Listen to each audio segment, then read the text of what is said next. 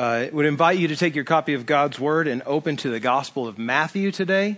The Gospel of Matthew, first book of the New Testament, Matthew chapter 6, and find your way to verse 9. For the next 3 weeks, we're going to be in Matthew chapter 6, verses 9 through 13, looking at the Lord's Prayer, or actually, as I would prefer to title it, the Disciples' Prayer. This is Jesus teaching his disciples how to pray, and so we're going to spend the next 3 weeks looking at principles from how Jesus teaches his disciples how to pray and applying that and exercising those things even in our own lives.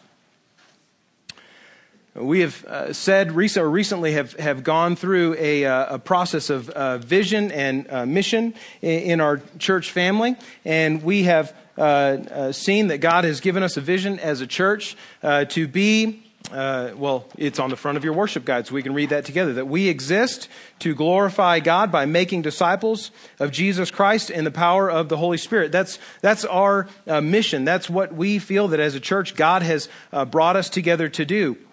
But we also, in that time, developed a sort of a vision statement. That is how we're going to be that kind of church that we have, that we feel that God has called us to be. We're going to do that by knowing God. We're going to do that by helping one another grow as disciples of Jesus. And we're going to do that by going to the nations and to our neighbors with the gospel of Jesus Christ. Now, knowing God is often a thing that I think a concept we throw around somewhat flippantly. I know who God is. I've read the Bible, and so we're good. I know things about him. But knowing things about God is drastically different than knowing God personally, right? Knowing, not just about him, but knowing him, being in that experience kind of relationship with him. One of the ways that we demonstrate our knowledge of God and even grow in our knowledge of God certainly is through study of his word, but also in prayer. The great Christian thinker J.I. Packer, in his classic book, Knowing God, says this: people who know their God are before anything else people who pray. And the first point where their zeal and energy for God's glory come to expression is in their prayers. Friend, you can grow in your confidence that you know God, that you are walking in relationship with him as you pray. But often, I don't know that we know how best to pray, how to approach God in prayer. And so over the next 3 weeks, it's my desire that as we look at Matthew chapter 6, verses 9 through 13 specifically, but also the verses surrounding, that we would glean some principles from how Jesus teaches his disciples to pray, so that we as disciples, as followers of Jesus, would also pray well. We would pray well. The first aspect of praying well begins in the first couple of verses in our passage today, and that is praying with perspective. Praying with perspective. Praying with a view, not primarily to who we are and what we need and what's going on in our lives, but primarily with a view to who God is. To pray well and to pray rightly, we must pray with perspective, Jesus will show us.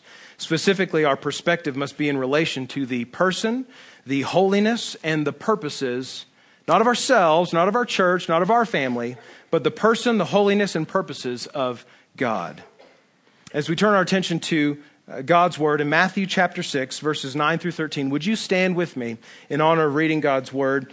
And because this is such a familiar passage to us, you can read on the screens behind me, or if you're reading from the English Standard Version, you can read out of your own copy of God's Word this morning. Let's read verses 9 through 13 of Matthew chapter 6 out loud together.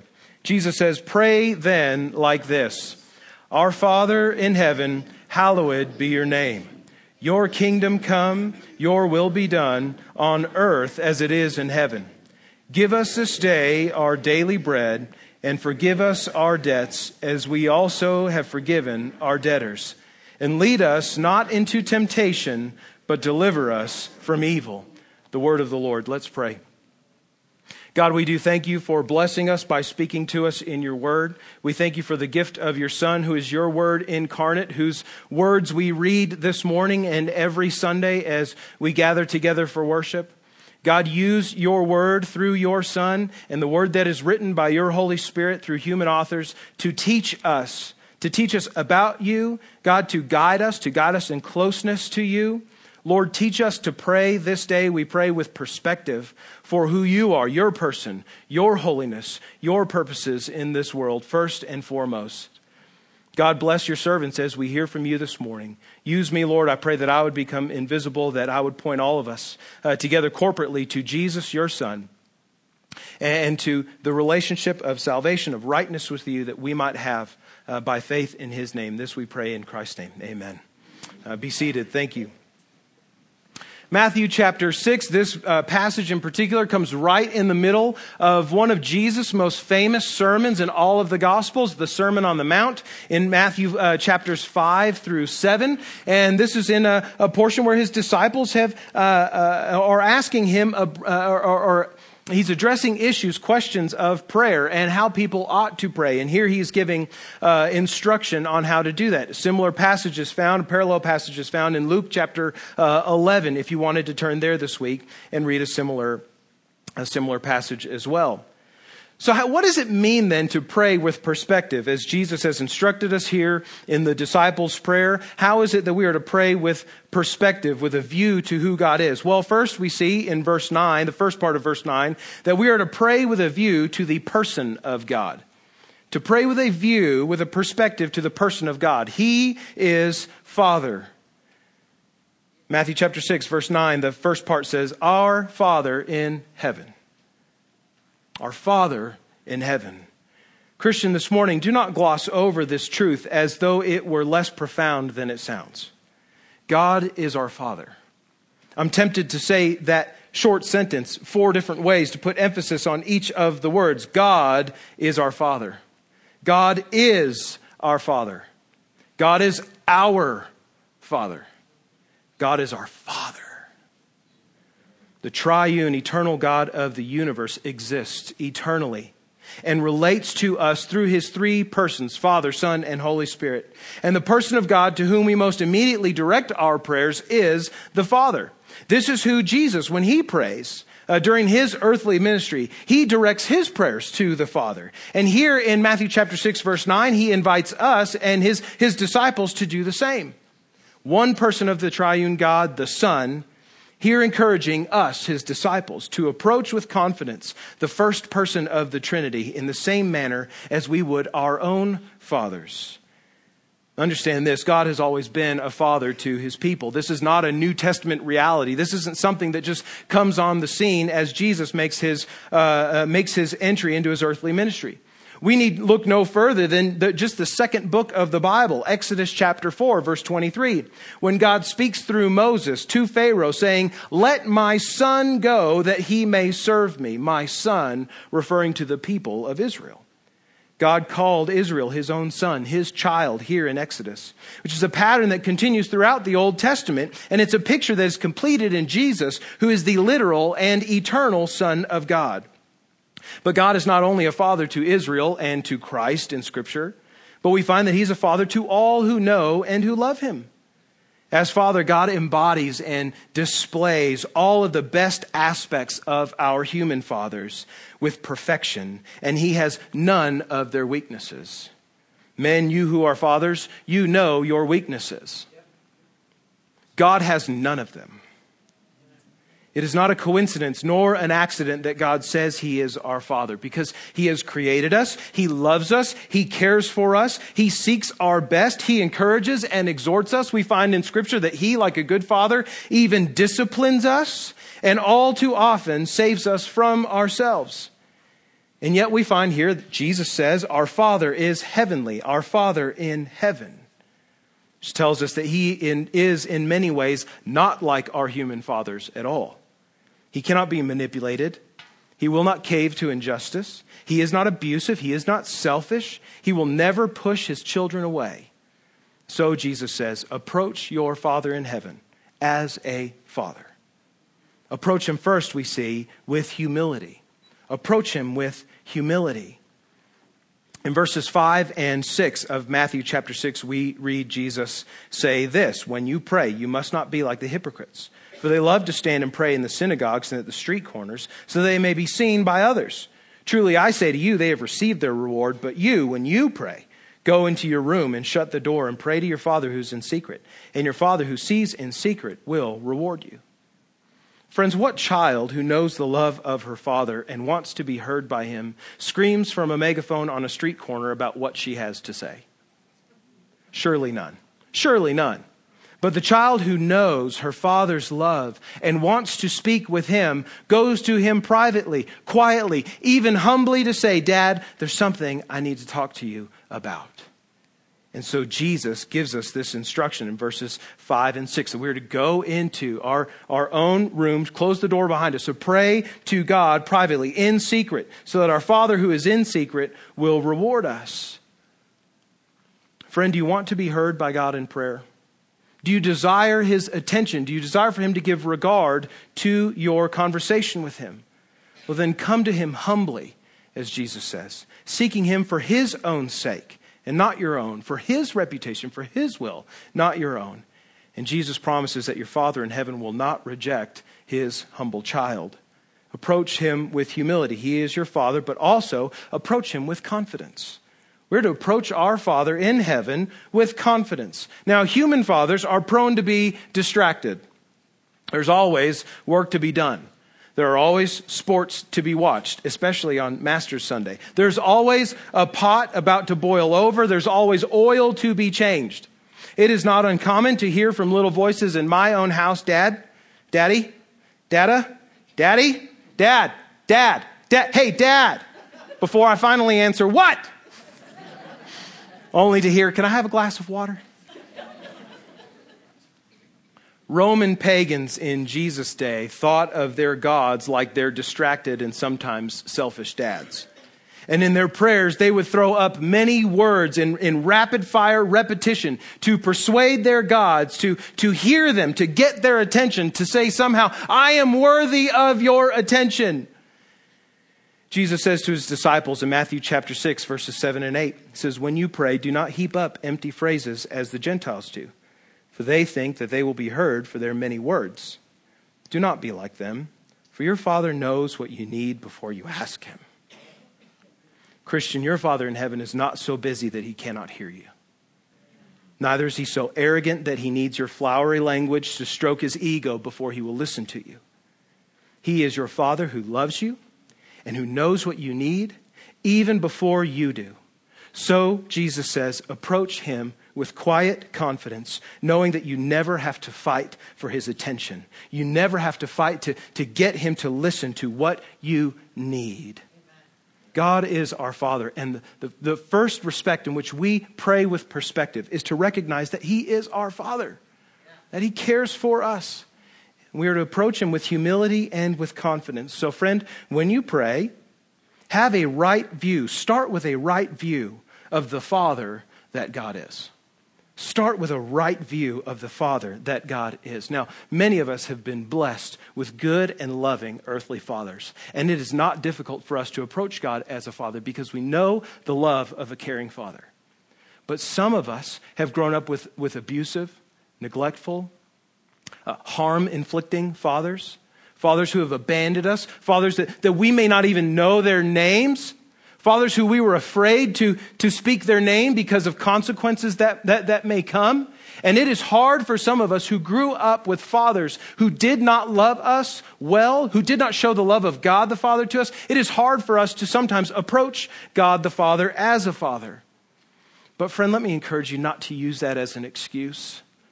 Don't let the bad examples of your earthly fathers keep you from approaching God, your heavenly Father, with confidence.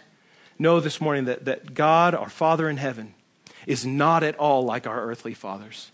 He has all of their strengths and none of their weaknesses. He is perfect. He is loving. He is kind. He is good. He knows you. He cares for you. He wants to give you what is best for you. He wants to give you his best for you, and he desires that you come to him with confidence. So friend, when you pray, begin with having a right view of the Father that God is. But then Jesus goes on in the second half of verse 9 today to show us the second respect with which we pray to God with perspective. We are to pray with a view, with a perspective to the holiness of God. So we're to pray to him with respect to his person. He is Father, but also with respect to his holiness. He alone is holy. Jesus says in the second half of verse 9, he says, hallowed be your name. Now that sounds very King Jamesy, doesn't it? And it kind of is. Hallowed be your name is an archaic way of saying your name alone be revered, be regarded as holy. One translation says your name be honored as holy. And that's a helpful word choice for us here, I think. What does it mean then when we pray for God's name to be honored as holy? What does it mean to pray with a view to the holiness of God? Well, first of all, we recognize the holy existence of God. The holy existence of God. This means that when we pray, hallowed be your name be revered, your name be regarded as holy, we are reminding ourselves that God is different than we are. He exists in an entirely and supernaturally other way than we do. The word itself, holy, means set apart for a special purpose, even also separate and untainted by sin. When Isaiah the prophet had a vision of God on his throne in Isaiah chapter 6, he hears the heavenly creatures around the throne of God saying, holy, holy, holy is the Lord of hosts. The whole earth is full of his glory. This perfectly holy God, this thrice holy God, reveals his holy name to Moses in the burning bush in Exodus chapter 3, verses 3 through 15. He says, I am. I am. That name, often discussed and totally unique, means that God is the God who is. He has no beginning. He has no end. He is completely other. He is completely different. He is supernaturally greater and far beyond anything that we know or even as we exist. He is holy by nature. When we pray, hallowed be your name, we are praying with a view to the holiness of God, that he exists in a holy way, completely differently than we do. But also, when praying, hallowed be your name, help me, Lord, to revere your name as holy, we are recognizing the holy character of God. So not just his existence, but also his character. Not only ought we to remind ourselves that God is absolutely transcendent, that he is above and beyond all that we can see and touch and experience, but also that he is totally perfect in all of his ways. God's very existence is far above our own, but so, friends, is his character. We could here even substitute the words personality or reputation for speaking of God's character. To say that God's character is holy is to say that he does not think or act like we do, but rather quite differently and far better. Again, in Exodus chapter 34, verses 5 through 7, where the Lord appears to Moses on Mount Sinai, showing him his glory. God says to Moses that he is the Lord, a God merciful and gracious, slow to anger and abounding in steadfast love and faithfulness, keeping steadfast love for thousands, forgiving iniquity and transgression and sin, but who will by no means clear the guilty, visiting the iniquity of the fathers on the children and the children's children to the third and fourth generation. God's character is holy. When we are vengeful, God is merciful. Where we are exacting, God is gracious. Where we are impatient, fathers, God is slow to anger. Where we are fickle and flippant, God overflows with covenant love and faithfulness, he says. Where we hold grudges, God is forgiving. And where we overlook and encourage and even engage in evil, God is just and punishes wickedness. His character is completely unlike ours. There is none other like our Holy Father in heaven. And when we pray to him, we should first ask that he remind us of the fact that he is not like us at all. We're to pray with a view to his person. We're also to pray with a view to his holiness, that he alone is holy. So friend, when you pray to God, your Father in heaven, pray for a full understanding of God's holiness. Pray for a full understanding that God is different than you, far above you. He is transcendent. He is omnipotent. That means all powerful. He is omniscient. That means he is all knowing. He is omnipresent. He is everywhere, all the time, all at once. He's not like you. He is far greater. But certainly, Christian, there's a tendency in us, in mankind, is there not, to want to make God like us. We know that he's not. But we tend to want to make him like us, to make, or even to make ourselves like God. The 16th century reformer John Calvin said this: "The human mind is, so to speak, a perpetual forge, that is, a perpetual factory of idols. The human mind, stuffed as it is with presumptuous rashness, dares to imagine a God suited to its own capacity. And it labors under dullness and is sunk in the grossest ignorance. It substitutes vanity and an empty phantom in the place of God. To these evils another is added. The God whom man has thus conceived inwardly, he attempts to embody outwardly. The mind in this way conceives the idol, and the hand gives it birth. And daily experience shows that the flesh is always restless until it has obtained some figment like itself, with which it may vainly solace itself as a representation of God. In consequence of this blind passion, men have almost in all ages since the world began set up signs on which they imagine that God was visibly depicted to their eyes." And John Calvin's not just talking about the idols that we make with our hands when we try to think of God in human ways. He's not just talking about graven images that sit on a shelf or in a shrine in your home. He's even here speaking of the way that we conceive of God wrongly. That somehow he is like us, that he's limited in his knowledge, that he is limited in power, that there are some things that we don't have to do if God doesn't so will for us to do them. Here Calvin, like Jesus in Scripture, when he says, "Hallowed be your name," is encouraging us to honor God as holy as we come to him in prayer, recognizing, friends, that he is nothing like us at all. We're to pray with a view to the person of God. We're to pray with a view to the holiness of God. Thirdly, in verse 10, Jesus shows us that we're to pray with a view to the purposes of God, that his kingdom and his will are best. Jesus says in verse 10, "Your kingdom come, your will be done on earth as it is in heaven." Jesus here instructs his disciples to pray for the purposes of God to be done on earth, specifically through his kingdom and his will. He says, first, ask God to grow his kingdom. Your kingdom come, he says. We know from reading the Gospels, Matthew, Mark, Luke, and John, that the kingdom of God was a significant, if not primary aspect of Jesus' own teaching ministry. As soon as Jesus is baptized in Matthew's Gospel, he is then taken into the wilderness by the Holy Spirit to be tempted by Satan. And there in the wilderness for 40 days, he withstands and rebukes the devil.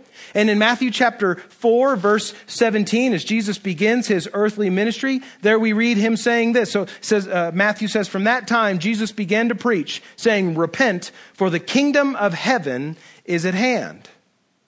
Now, the concept of the kingdom of heaven or the kingdom of God, two terms we would use synonymously, is referred to in the Gospels over 150 times. That's somewhat significant. In our previous study of Matthew in 2016 and 2017, we saw Jesus' teaching on the kingdom of God through parables and through his preaching. And there we defined the kingdom of God as this: the redemptive rule and reign of God through Jesus Christ. The kingdom of God is the redemptive rule and reign. That is the saving from sin, rescue, mission, rule and reign of God through Jesus Christ. But to pray for the kingdom of God to come, as Jesus instructs us to, is to pray not just for God's redemption through Christ, but also to pray for God's authority and dominion over the souls of men and women to come.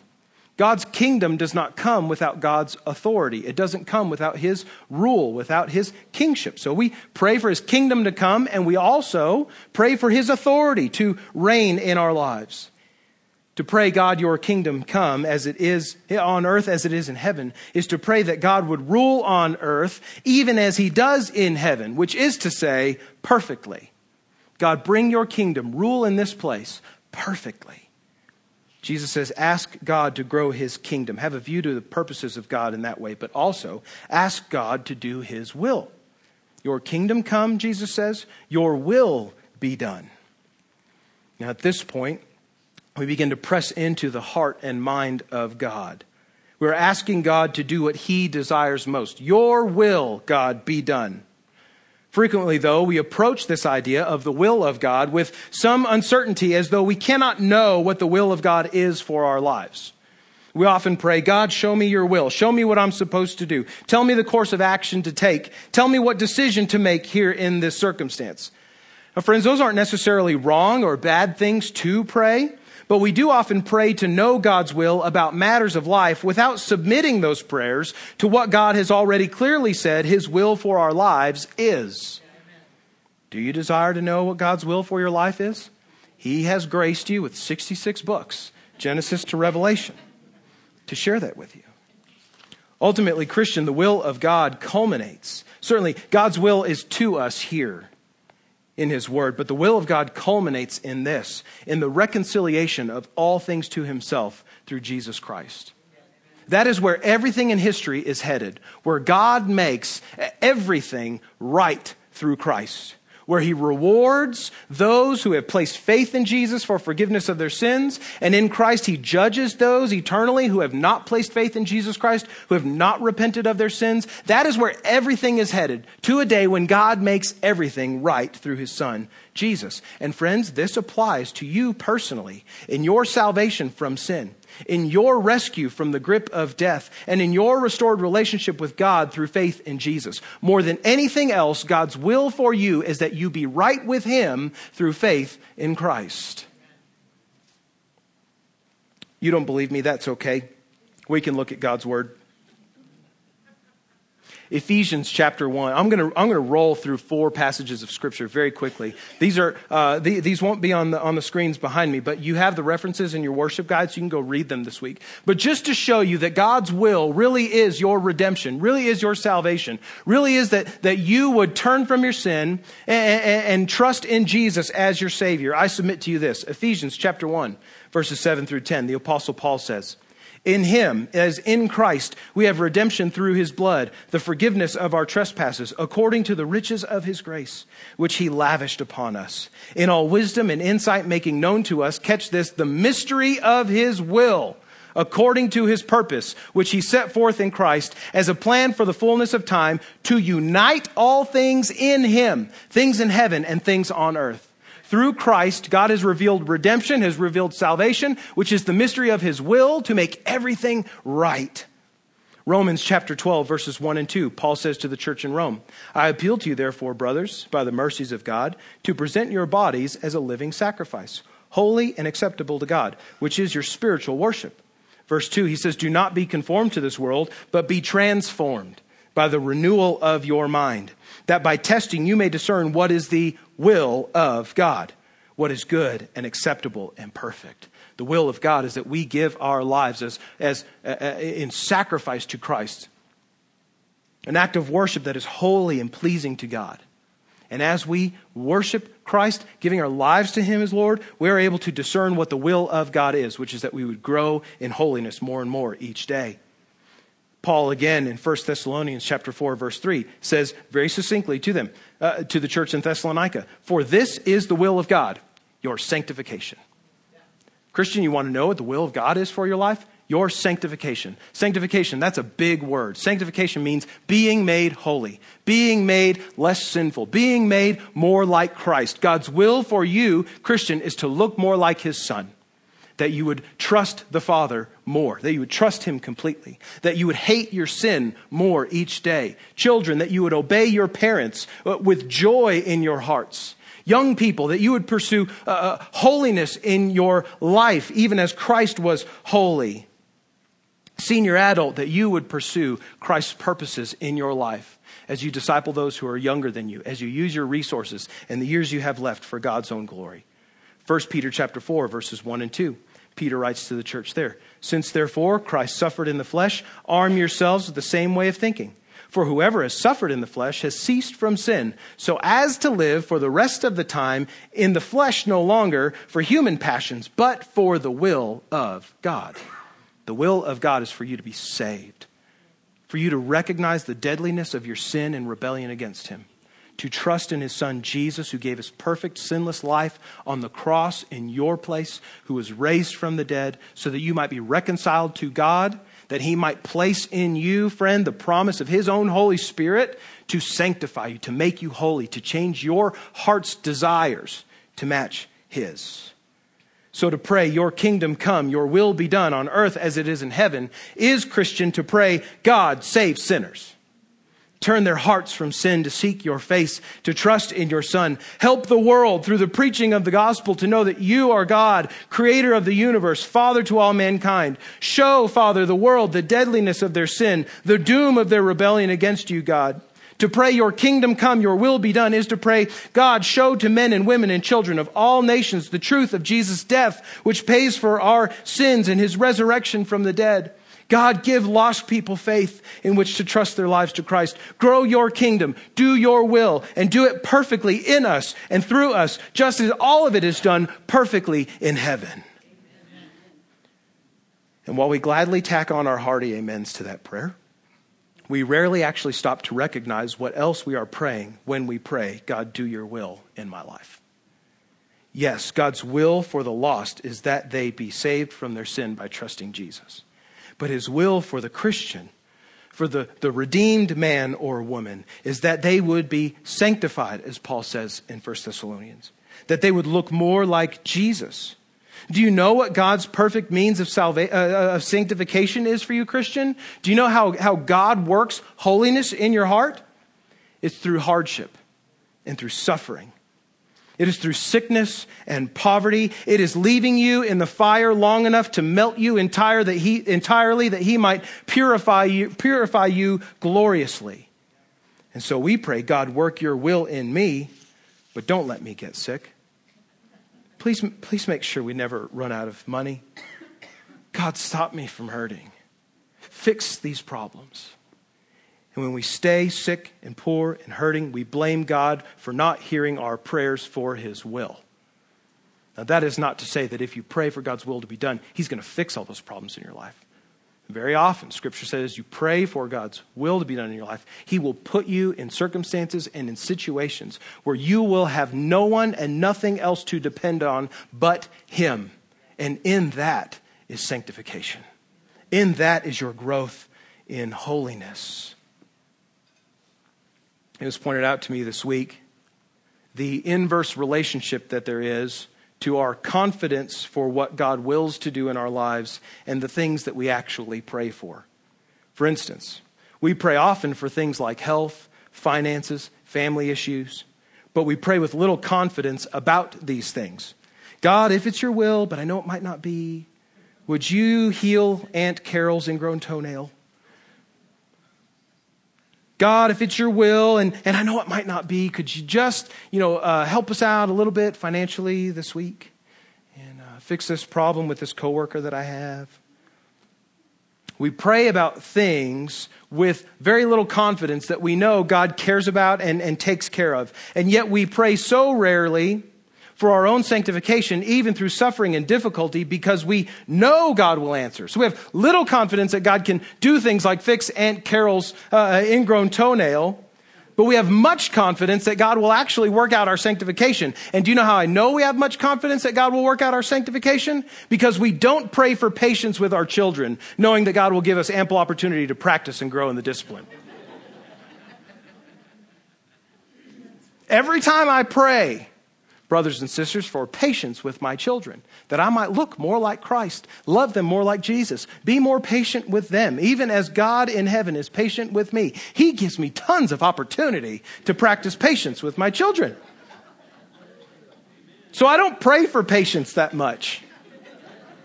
We don't pray, likewise, to gain control over our lust because we know God might convict us to confess our failings and our sins to others. We don't pray for God to make us more generous with our finances because we know he's likely to show us all of the frivolous and temporary things that we spend our money on instead. We don't pray to be made holy because, oddly enough, we have all of the confidence in the world that God will actually answer that prayer. To pray with a view to God's purposes for his kingdom and his will comes at the cost of our own desires. It comes at the cost of our own pursuits. It comes at the cost of our own authority to choose how our lives will go and what we will do. It is to look our good and loving Father in the face and to say that we know what he has for us is best, even though it is often the hardest. And we want it anyway. And that terrifies us. Still, Jesus says this is how you should pray. Lord, grow your kingdom through the spread of your gospel in the world. Grow your kingdom in my home and in my children's hearts. Father, change the hearts of wicked rulers in oppressed countries to bring justice to the vulnerable. Use our leaders and our governors to do your will and to rule with justice. God, use me as your faithful and willing servant to do whatever, to go wherever, to serve whenever you call, because I want to see your kingdom and your will flow over every inch of this world that is so darkened with sin and death. It is to pray, Father, your kingdom come, your will be done on earth as it is in heaven, even still, Father, in the darkest corners of my heart, still blackened by sin. Painful as it may be to me, your will be done. We're to pray with a view to God's person. He is our Father who loves us. We're to pray with a view to God's holiness. Only he is holy. We're to pray with a view to the purposes of God, that his kingdom and his will would come, would be done on earth the same way that it is in heaven. So friend, when you pray, pray for courage to want what God wants. I didn't say to pray to want what God wants. I said start by praying for courage to want what God wants. It takes godly courage to want what God wants for us, because it means we're giving up control. It means we're submitting to him, to his rule, to his reign, to his kingdom, his will in our lives. And sometimes that's hard to want. So pray for courage to want what God wants, that you might be able to pray with full faith that his kingdom would come, that his will would be done on earth even as it is in heaven. Pray for courage to want what God wants, knowing all along that he will do, he will give, he will take away whatever is necessary in your life to make you more like Christ, to purify your heart and your mind, to work out completely the redemption he began in you when you first trusted Jesus. Friend, maybe this morning you don't know Jesus. You don't know what it is to pray for God's will to be done.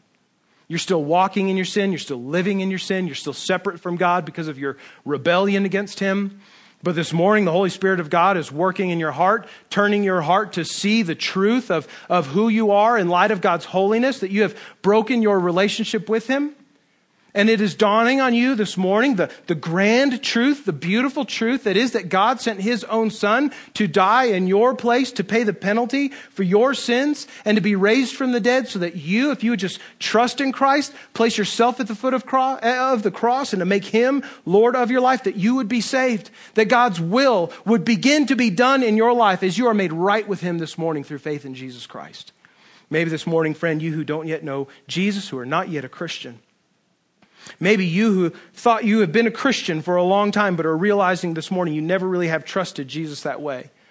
This morning I would ask that you would pray for courage to want what God wants. That you would ask God, make me bold, make me courageous, make me brave enough to say, I want you more than anything else. I want you, my Father, my Holy Father in heaven. I want your will to be done in my life, because everything that I've done has been vain. It's been pointless. It's led to nothing. I want what you want, God. Because I know you're better. I know you're greater. I know that you're good. I know you're my Father who loves me. Maybe this morning you need to make a decision to follow Christ for the first time. And in a moment, we'll have a time of response. Or as we sing a song together as a church, God may be leading you to come out and come forward. I'll be standing here at the front to greet you, to talk with you, counsel with you about how you can have confidence in your salvation by trusting in Jesus Christ. A healthy and growing prayer life begins by praying with the right perspective. Know to whom it is you pray, Christian. It's to God, your Father, who loves and wants his best for you. Approach him in his holiness, knowing that he is not like you, but he is ever so good and perfect. And ask him, church, to work his purposes in your life and in your world, knowing he will often use hardship and suffering to shape you and to mold you and to use your growing trust in him as a consistent and confident testimony to the saving effects of the gospel to a watching world. as we endeavor to pray well as a function of our knowing God, let us pray with the right perspective.